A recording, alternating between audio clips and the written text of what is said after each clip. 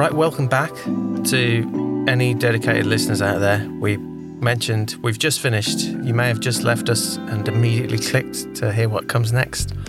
Or you might be giving yourself a bit of time and maybe you're listening to this a week or so later. Cliffhanger. But yeah, a little bit of a bonus for you. It's a bridge on from where we were last at. Previously on PopSwap, Carlos had been talking about his top 5 adaptations of, his hopeful adaptations of comics into possible TV adaptations at the time. And then I was about to be asked about any particular adaptations I'd be looking forward to. And I thought instead of going down that road with you, I'd be curious to explore this conversation a bit. How do you feel about the fact that I get the sense personally that a lot of people consider until work of a certain art form has been adapted into, for most people now, yes, then the movie would be the definitive version. Considered, like the definitive version, like you say, of something. Yeah. And I'm just curious why people would think. I mean, this is coming from the point of view of somebody who I've definitely mentioned in previous episodes has been, like an adamant cinephile over the years and stuff, and then kind of gone in and out of that at times in my personality and stuff. But it does intrigue me how like it almost puts down certain art forms a bit by kind of suggesting that until until a comic has actually been adapted into a film. Yeah, it's not quite reached its pinnacle of what it could be as a crowning achievement, or it's not really. And I kind of understand someone like Brian K. Vaughan kind of suggesting something like that, and I understand like Alan Moore's opinions of adaptations in the past. When I think he had early talks with Terry Gilliam at some time about a very early '80s adaptation of Watchmen at the time or something, and saying it wasn't possible. It's a comic, and I do think that's interesting. That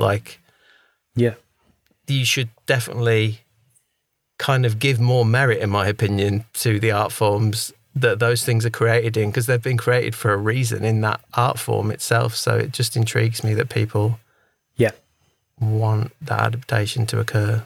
And I have thought about that quite a lot, actually. What I think is that just films have such a wider audience. It's such a mainstream thing.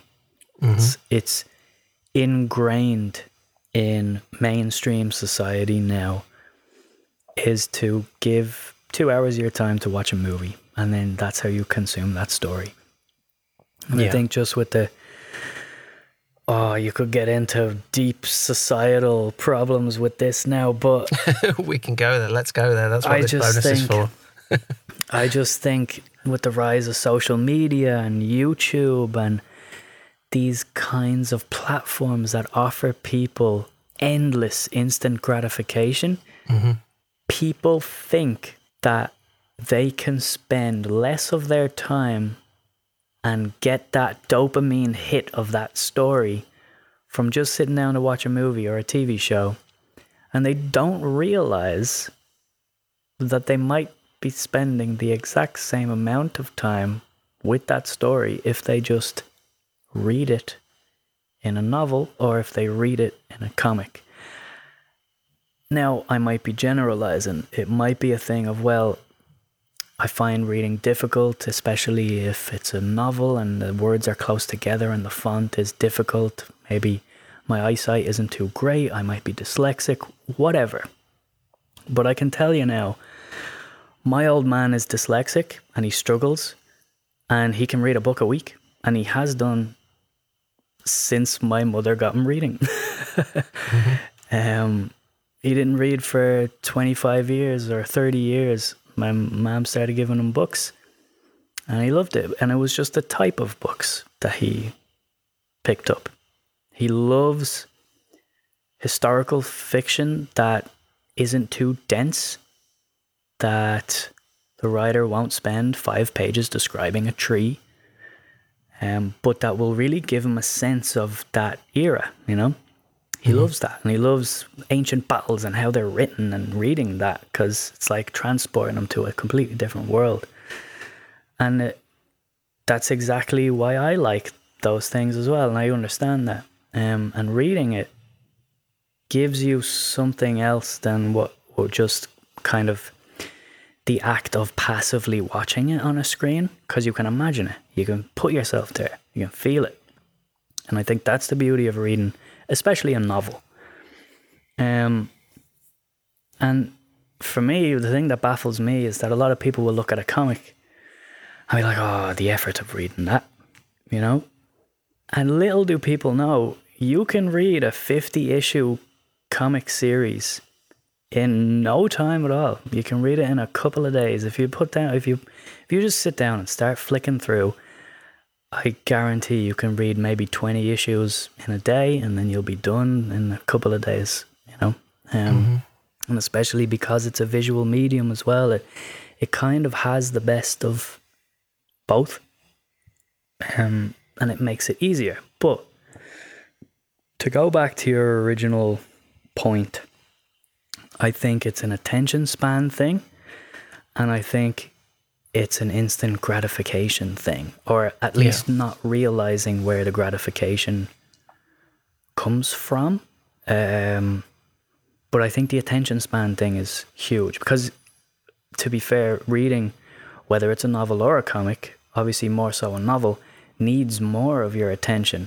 Now, the same can be said of a comic as well, because you have to read it, you have to absorb the visual storytelling, the sequential art, all that kind of stuff. But you can sit down and watch a series or a movie, and you are not asked to participate in it, you know? Yeah.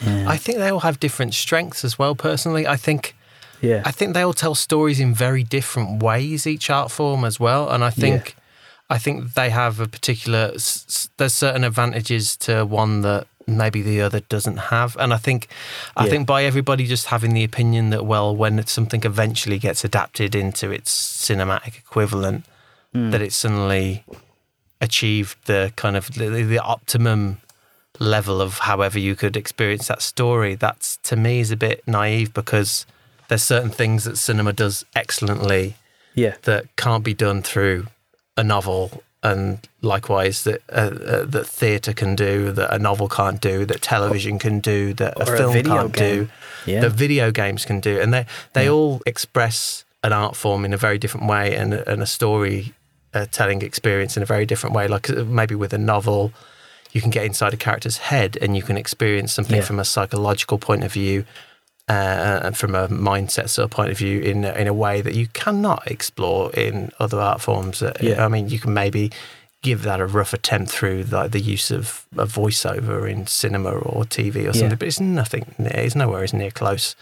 And then for me, like with something like cinema, you can experience through an audio visual experience, you can completely create the atmosphere of a place and a time, and communicate that in such an immersive way that many other art forms can't capture that. Like there's that can't be captured through a book in the same way, through descriptions, and it can't be captured through television in a way, because television, even though it does become more whatever we deem as cinematic as the budgets increase, and you know the actors that star in them become actors we're familiar through cinema and stuff, still to me, like the form of visual storytelling in such a short format of like a 2-hour sort of time span, focusing purely on images to tell you a story, and the idea of show, don't tell, then that strict way of sort of like depicting things, again, is like the strength of cinema. It's something it can do that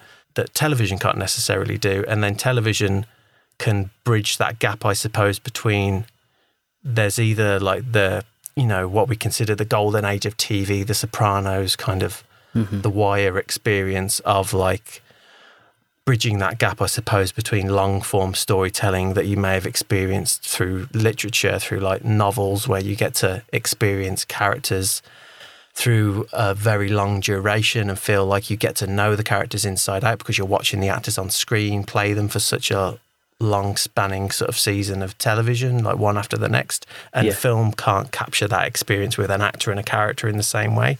But then there's also the thing with TV that it's a friend in your home. It's like this serialistic sort of nature of television, the old form of television where, it's like, it's either like sticking to a format that's familiar and it's comforting and it's cozy, and it has that almost bridging that line between what theatre does as well, where you're intimate and you're in this full stagey kind of environment with the actor very close to you, and then theatre. But I'll go off on one like about it too much. But yeah, that's the thing to me. They all do something very differently. And comics, again, is another really powerful experience. It's entirely unique to itself as well compared to the others. So if it's you, and if the mediums are used properly, and you can really tell, and I think it's especially evident. Say, let's take two examples of two different mediums. Let's say The Last of Us 2, especially the second one, because that was an emotional experience. And then say Saga for comics. And then think of any kind of film that gives you that kind of an emotional journey, like, I don't know, The Shawshank Redemption or something. But Saga, when you read it, you know why it was done as a comic, and because it uses its medium to full effect. So there's certain scenes perhaps where something emotional happens and there may not be a lot of dialogue, and it's all done through the art or how the art is used, or maybe a character death, and then you turn the page and the next 5 pages are just blacked out pages of nothingness, of emptiness. There's no art, no dialogue, no nothing, and it hits you like a ton of bricks. And it's using that medium to full effect. Or for a video game, say The Last of Us Part 2, where you go through this character journey, this emotional, this harrowing, it's a harrowing game. Of just psychological torment, but you are playing as these two opposing characters who will come head to head, and you love both of them, and the game gives you this experience of pure empathy, just playing through it. And then at the end tells you, it doesn't tell you to pick a side, because it kind of, and I really don't want to give spoilers away, but it kind of forces you at the very end of the game to jump back and forth between them. And it's not like you choose your own ending. The game has an ending, but you have to experience it, and you have to play through it and go through all the crap. And it's a long game. It's a sometimes boring game, but that's the point. And it's difficult. But the game, if you really let it sink into you, is really trying to tell you something, And it's really trying to open up that experience in you, which I don't think could really be replicated in a TV show. And I know HBO are adapting The Last of Us right now, and I'm really curious to see it, and I would love to see what they do with it and how they replace that interactiveness of the game. But like, and I remember Neil Druckmann, the game director, he kind of wrote and created it, and he's also writing the adaptation now as well for HBO with the guy who did Chernobyl. He was talking one time in an interview and was saying, like, there's no other medium where you'll hear the audience say that they are someone, but you get that with video games. Like, oh, look at this, now I'm Ellie. And they don't even say like, oh, now I'm playing as this person, or now we're gonna walk in this person's. No, they literally say, oh look, now I'm Ellie, now I'm Joel, because they switch character. And it's that kind of thing that you won't get with a film or something. But I did want to bring it back and to your whole original hypothesis. And I think maybe maybe there's a certain truth to it, but maybe also we might be being a little hard on people, because I think the surge in popularity of TV shows, maybe it's going in ebbs and flows or dips or valleys and mountains. I don't know how to describe it, but perhaps it's a little bit of the opposite in mainstream now, where people need more time, or they crave more time with characters now. Because if you think about it, in mainstream, we don't actually talk about movies as much as we talk about what TV shows people are watching, or what they're watching on Netflix or Prime or Apple TV or whatever. And I think it's because people enjoy spending more time getting to know characters, getting to know the story, getting inside people's heads that you just can't really get from a 2-hour movie. Yeah. I think there's an element of truth to that. I agree with you to an extent on that, but I also feel that maybe there's possibly subject matters and genres being explored through television now that earlier on would have been more commonly explored through cinema. Like there would have been more money going in from studios to have a lot more bankroll towards mid-budget explorations of like various genres and types of cinema that would have been commonly in the cinema sort of day in, day out, that have over time become less popularized due to the increasing kind of like the huge vehicles dominating, and then you just having Oscar season in particular for other things to be dealt with. But like that kind of grey area in between, where a lot of directors and talent got to explore really interesting ideas there that people resonated with and become future classics or cult classics and things like that. A lot of that talent seemed to transition over into television. Mm-hmm. And I suppose the only difference for me, in my opinion, is that television advertises itself as, and always has done. I mean, maybe this is just something more that the media have created than television itself, but the idea of like the writer being king in television and the showrunner being king as like something, rather than the director or the kind of like the visual storytelling approach towards it as being the central focus. Yeah, it's more explorations of like dialogue and storytelling through performances over a long period of time, and that thing dominating, which I think gives you a different, because the formats are different, gives you a very different experience. Like I say, from you could have exactly the same thing, and I don't necessarily think that one's a better experience than the other. They're just very different from one another. Yeah. And I think that maybe the reason that we talk about TV a lot more is because we have less films to talk about than we would have done that are of that nature. You know, they still get made, but they're just not around as much anymore, so people aren't talking about them as much. Yeah. And of course, we do have the box office behemoths, but whatever, that are just unfortunately like the big blockbuster superhero films, or the big, I don't know, Fast and Furious or Godzilla versus Kong, the big monster movies, which, don't get me wrong, I'm not going to sit here and criticize those films. Of course not, neither will I. Yeah, I agree.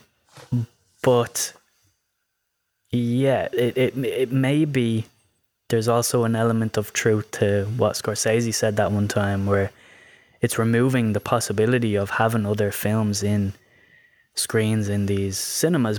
But I also don't think that's entirely true, because I do search for those films and I do go to those movies when it's possible, when we're not in a pandemic, and when the cinemas are open. Yeah. But that's mainly because, much like yourself, I grew up a total cinephile. I grew up a total film addict. Yeah. So I will look for them. Whereas perhaps the mainstream casual film goer will just go see the next big Marvel movie or the next big Godzilla film or whatever. Yeah. You know? I understand that those things are still there. They're definitely, like you say, they are still there. It's not that they're not made anymore. Like I say, it's just that maybe, like I say, more funding and more exploration of those things and that discovery of new talent maybe takes place through the medium of television a lot more than it would have done through cinema in the past. And to me, there's a little bit of a loss there, because you, like I say, the two experiences are very different from one another. And if you just only allow people to experience it through television, you're kind of shortchanging them from it being like in the zeitgeist as much to talk about those types of films in that way, because they get made less and less. I'm trying to think what point I'm trying to make here, but it's just more that, like I say, there is a sense of that you're losing out a little bit because you don't get to see those things as commonly explored. And I did read an article once on something which I kind of disagree with at some stage, and it was generally about television as a whole and the experience of kind of watching television in comparison to films.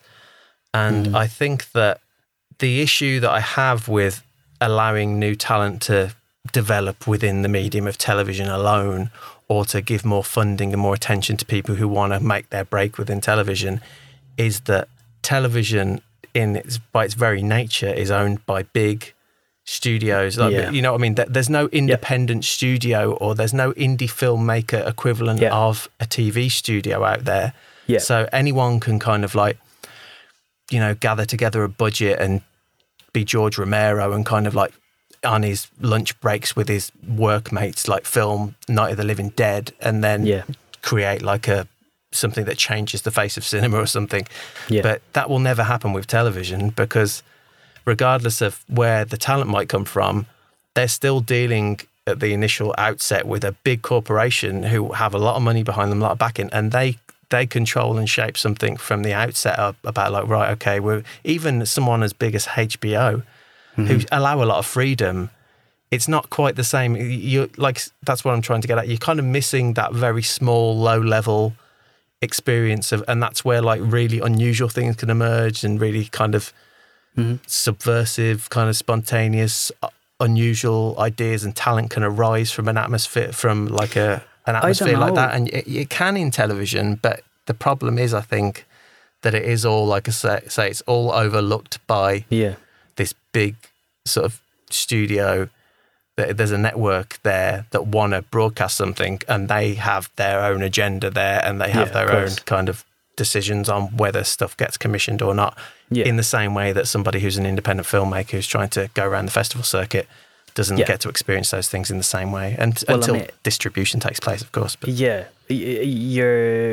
9 out of 10 times you're far more likely to just have the ability to make an indie movie than to make an indie TV show, because nobody's going to broadcast it. Nobody's going to give it airtime, of course. Exactly, Whereas if you make a short film or you make an indie film, you know, you can make it yourself and then just try to get it around festival circles or something like that. Totally. But in saying that, while I agree, I think that it may not always be necessarily the hard truth. And maybe it's just the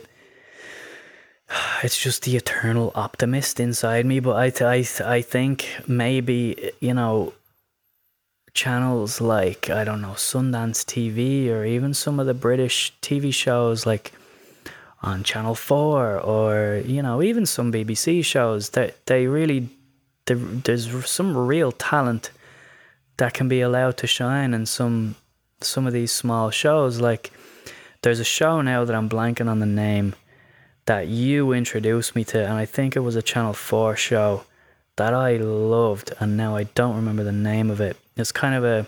Dead Pixels, are you thinking of? Oh, yeah, Pixels. Dead Pixels, yeah. Dead Pixels. Yeah. That's a great show, and yes, there's a corporation behind it, but I think that's a show that, you know, would not exist without a smallish channel like Channel 4, which I say smallish in the grand scheme of things. It's not small in Britain and Ireland, but small in the sense of the ever-looming America. Yeah. But you know what I mean. Yeah, don't get me wrong. I know that certain, like you say, there are certain networks out there and people that are more encouraging of new talent. I mean, especially, for anyone who wouldn't have experienced it at the time, but especially sort of like back in the 90s, like Channel 4 was quite God, I use the word subversive way too much when I speak, but it was that a channel of that nature. It did push boundaries and stuff, and it was quite brave, and it did kind of give a lot of attention to people who were just broadcasting stuff quite late at night on the channel, who were taking risks and doing really unusual stuff that was interesting. And they kind of lost a bit of that as time went on. They kind of transitioned to E4 came along as a channel, and the presenters there, and it kind of became maybe the Channel 4 we recognise today kind of emerged then at that stage. But yeah, I understand that there's always going to be networks out there that will support and back that new talent and be looking for people. But I guess the difference is that when those people come along, like, you enter like a recruitment process through that avenue of exploring it. So you get on board through like a talent writers program or a directors program, or you kind of like, you come on as a runner and work your way up, but you are part of the corporation like from day one, and you work in it for a good few years to work your way up, to prove yourself, to get a chance to like, right, okay, you've got that good script, let's give you a try, and you become like Russell T Davies or somebody, and your career starts there. And that's great, but it's a very different type of experience from the one with cinema that we were talking about, where there's that thing of just like anybody can have just a dream of doing something and go out and do it and hope that it works and put the effort in. And I understand that I'm maybe a bit hypocritical, because there is still the stage there where you need the backing of government funding or, or the circuit funding or some studio to then want to distribute that thing so people can actually fucking see it in the first place. Otherwise it's no good if just you and your family are watching it on, every year at home together. Like, somebody needs to see it. And there's nothing wrong for people. There's nothing wrong with that's the experience either. Exactly. I'm not knocking that at all. Yeah. But I think and I think every medium has an element of that, because, like novels will have to deal with their publishers, and it's very, very difficult to self-publish and very expensive to self-publish. You might only be able to self-publish a couple hundred copies, and, and you'll have editors and things like that everywhere. Like, if you want to make it in comics, you kind of got to work for Marvel or DC in America, or, work for big manga publishers in Japan if you want to do that, if you're from that part of the world. Or in Britain, you might need to work for Marvel UK, you might need to work up the ladder that way. But you always see those creators then later shift over and self-publish. I say self-publish, like they'll publish with Image Comics, which is the way that business is run, is that everything is creator-owned and they take a percentage of profits. Yeah. So their business model is completely different, There's still an independent circuit and sensibility to comics as well, though, isn't there? That's maybe a bit more in tune with filmmaking as well. There's still that spirit of like, there's still a lot of people that... But there's very small cult independent publishers and lots of titles out there and writers and people that... A lot of like graphic novels you can pick up in bookshops that have been self-published. So that captures the spirit, I guess, of film a lot more. But like I say, I just think that with television, there's definitely a bit more of a barrier there between that type of experience. So, But to go back to the original point of the adaptations and the definitive versions, I'm actually now not sure if the grand population of people think that the film adaptation or whatever will be the definitive version. I'm sure we're making vast generalizations. No, I'm not. I don't know if that's what I was getting at when I maybe raised the question initially. I was just maybe thinking, I'm just curious why, and I don't think that's the general consensus of everyone around the world that they think that's true. I just think the way that things get spoken about in the media and the way they get dealt with, it always makes the implication that is the case. That's like, finally, your favourite book is now being turned into a movie adapted by Steven Spielberg, and it's 100%. Like, what? It's like, but why does that matter? Like, I want Steven Spielberg to make movies and do them well, and that's what he does. And then I want somebody who wrote whatever my favourite book is or something to do that and do that well. That's what they do. It's a different thing. It doesn't matter, really. Yeah. And I recently, to think of an example, I recently had an experience watching a Netflix adaptation of a comic I really loved, Lock and Key. Oh, right, yeah. Which is written, the original comic is written by Joe Hill, who is the son of Stephen King. So already talent in his genes right there. I could have made a jeans trousers pun, but that would have been better written down. Audio doesn't really work as well, but anyway. So Joe Hill wrote Lock and Key, and it's, you know, a kind of a playful spin on the haunted house genre of horror, which I think is really cool because, you know, his dad is Mr. Horror of the 20th century in novel format. And Joe Hill has kind of made his living now off writing novels and comics. So he wrote Lock and Key, and it's basically this magic house, this family who the father has just died. They move into his childhood home, the Key House, and the family is called the Lock family.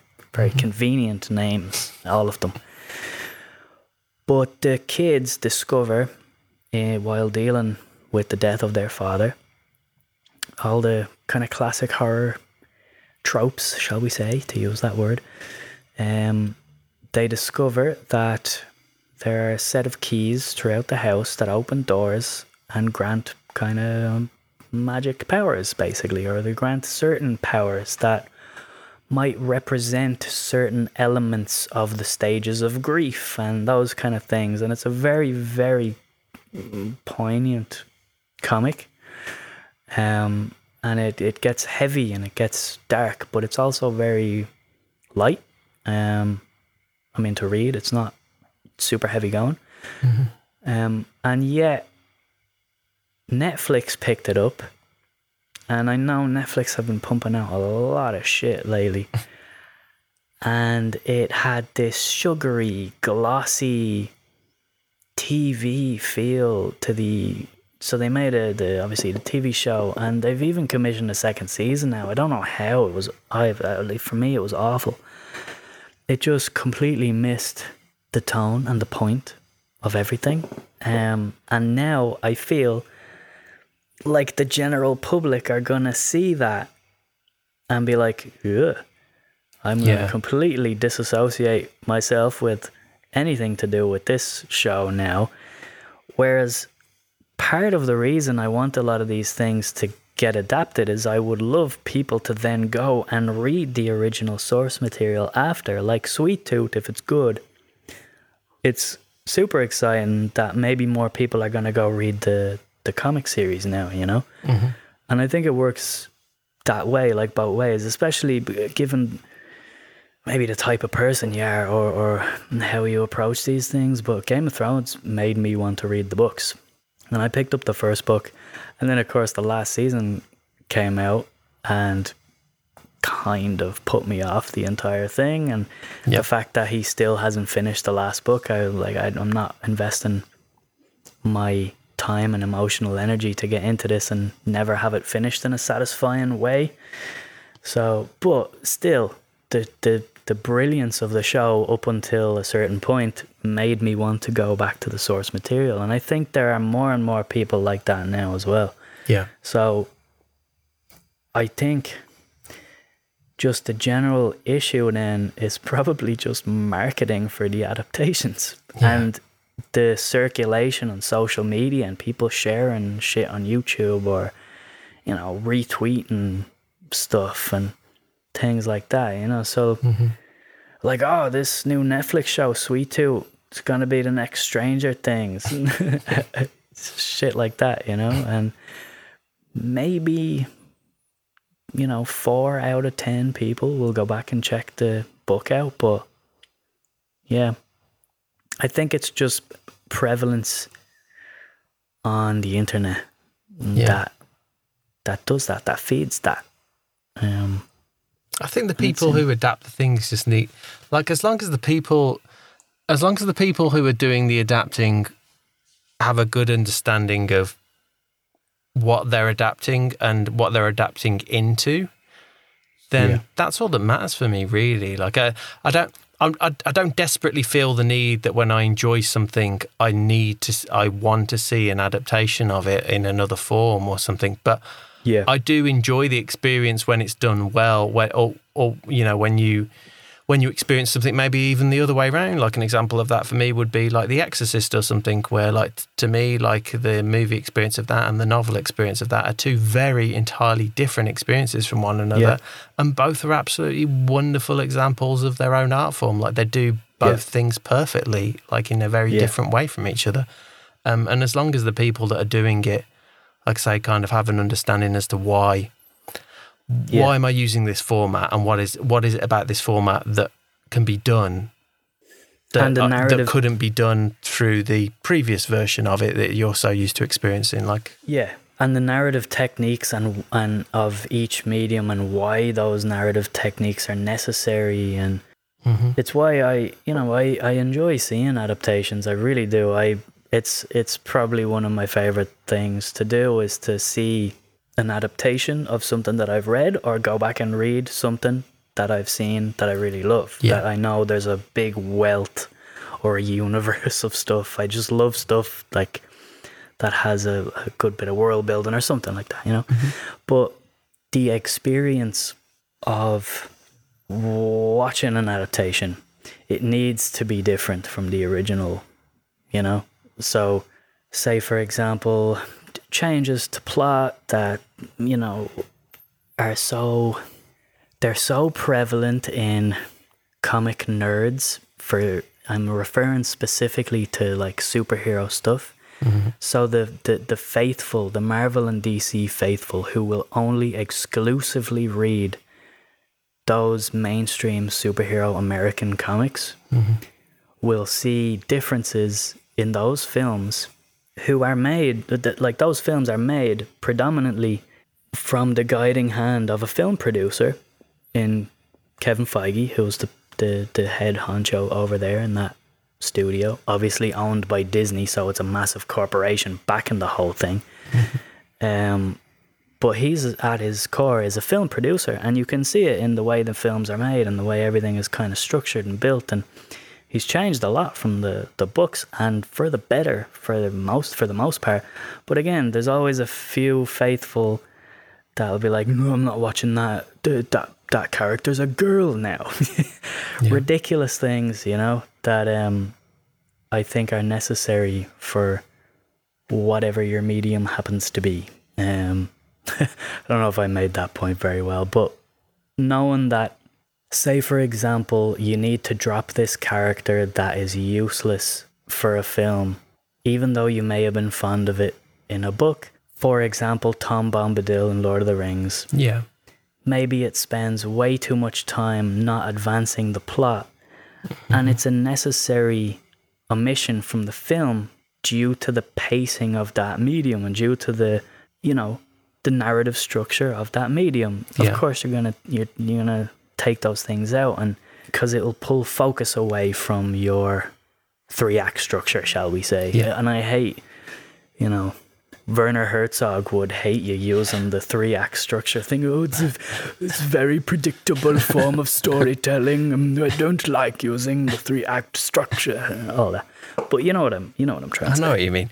But I think people are a bit unaware as well of a little bit unaware possibly of the work that goes into it when things are adapted as well. Like you mentioned there, like kill like characters that got rid of, or like what are deemed like composite characters are created, which are, you know, combined together like a elements set of characters within a story and turn them into another character. The UN seeing this as one character in this TV show that serves a function of hitting this plot point and this plot point and kind of conveniently doing that. And it's an art. It's such a skill. The people that kind of are really great at doing those adaptations and taking them.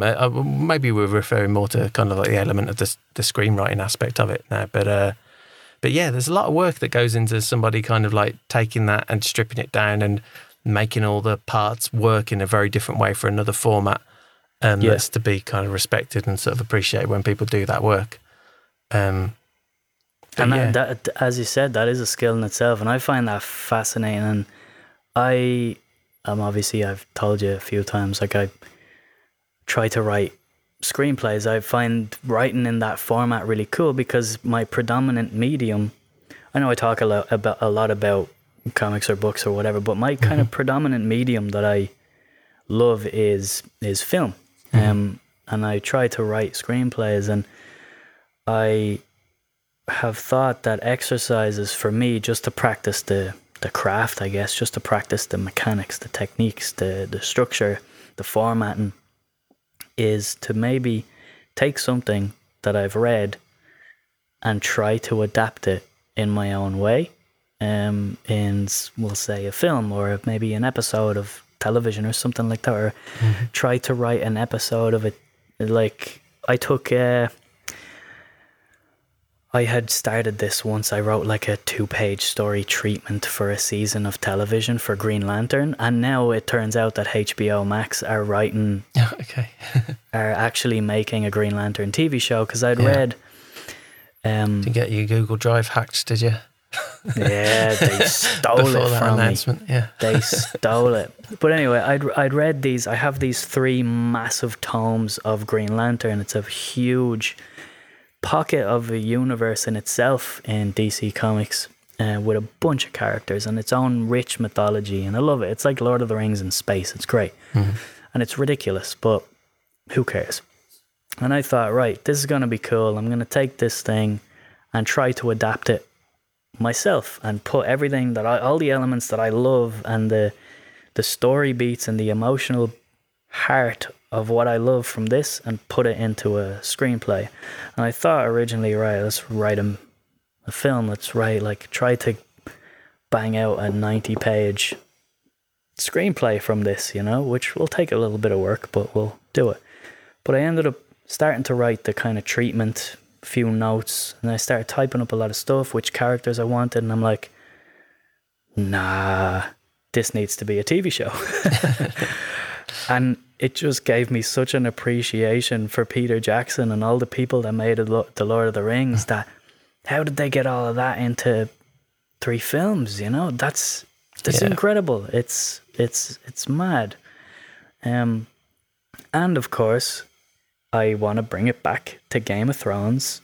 Those writers, no matter how much shit we gave them for the last season and a half, they are incredibly skilled at adapting that source material. Yeah. I think that's where their strength is. There's a lot to work with there, isn't there? There's so much fat to chew, with those books, to condense that down to that experience. Like you say, I mean, it's a really big challenge. They did an incredible job, like you say. I agree. Yeah.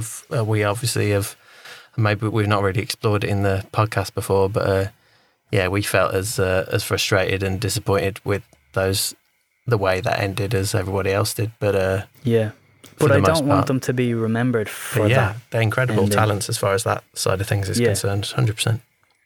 And maybe, maybe that's just their area of expertise is that that little skill of being able to take the source material and when you have no source material to adapt any longer, then obviously that becomes a challenge. So it's kind of self-explanatory, really, isn't it? Like for all the kind of I mean, looking at it in hindsight, maybe I was a bit overly critical and a bit harsh at the time. But thinking back, like say, it's understandable that would have been the outcome, given that your skill set, like you say, is to adapt, and then you can no longer adapt. You can just only create. So you are kind of a bit of maybe a particular weakness of your own talents there, but. Yeah. And I mean, because then you're creating everything from scratch, and you have to tie it into all of these threads that you put together, but we're all coming from a place, and then all the kind of heavy lifting had been done, but you need to mold it and all this kind of stuff. And I just started kind of thinking about that. I started doing that Green Lantern treatment about 6 months ago.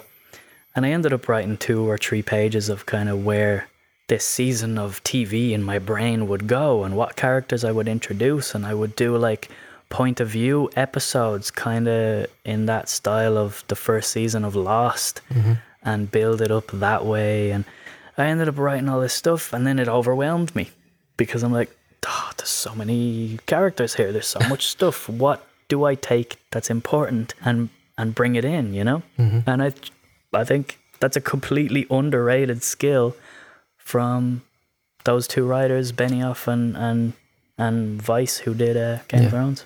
To use an analogy, I think there's I love analogies.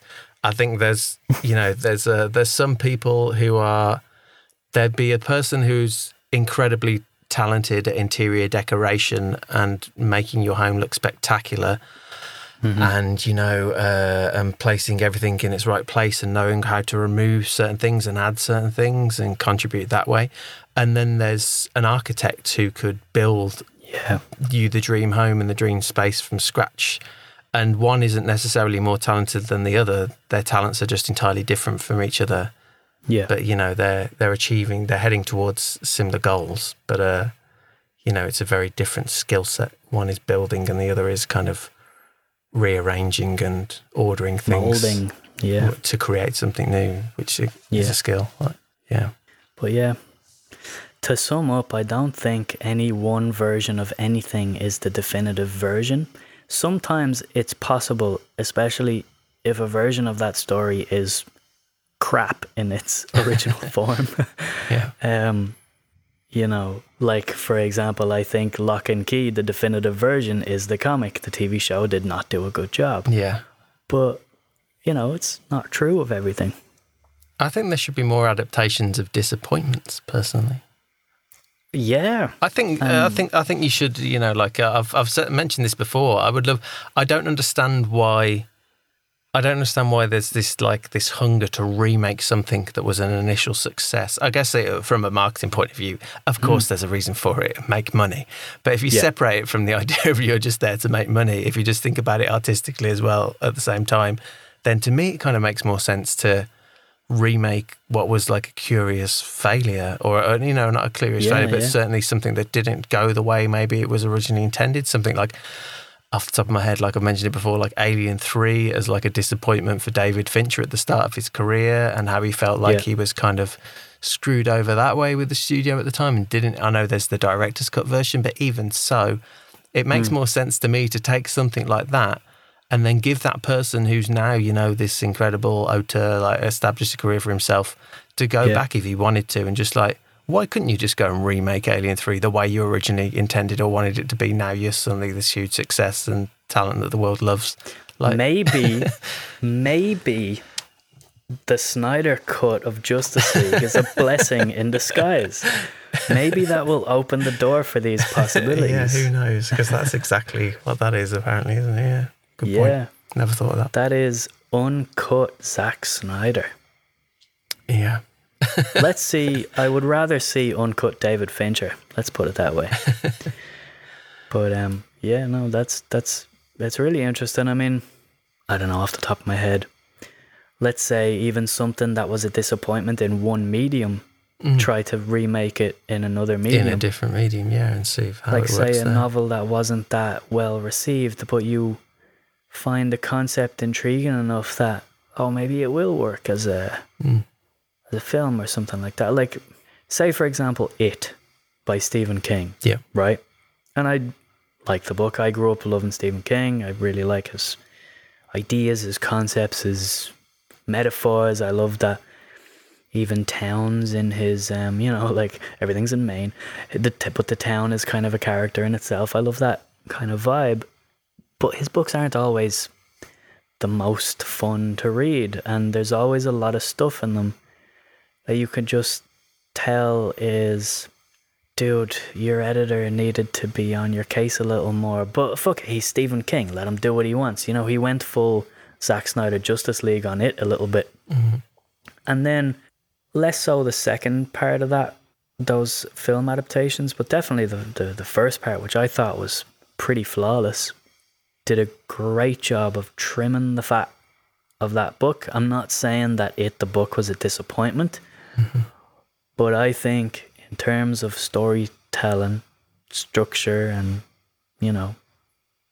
pacing, the film was like almost pitch perfect. The first film. Second film, but that's an idea as well. Like pick a book that you might have been like, I really like the concept of that, but the execution was a little off. have more movies like that. Yeah. Before we wrap up, to take it back to your original question, then I'm going to answer your original question in relation to something like that, which is when I started reading it, which I didn't experience until maybe, was it before the first of the two films came out? I think it was, but just before that. Maybe I've been reading it the year before that or something. But yeah, when I was reading it anyway, I wasn't that familiar with my experience of Stephen King through like reading his work. Is more like from the point of view of seeing a lot of the film adaptations. But I got to a particular page where it mentioned Shawshank Prison. And that just got my imagination running riot. And I just thought to myself, I want to see. So please write this if you feel like doing this, Carlos, or any listeners out there.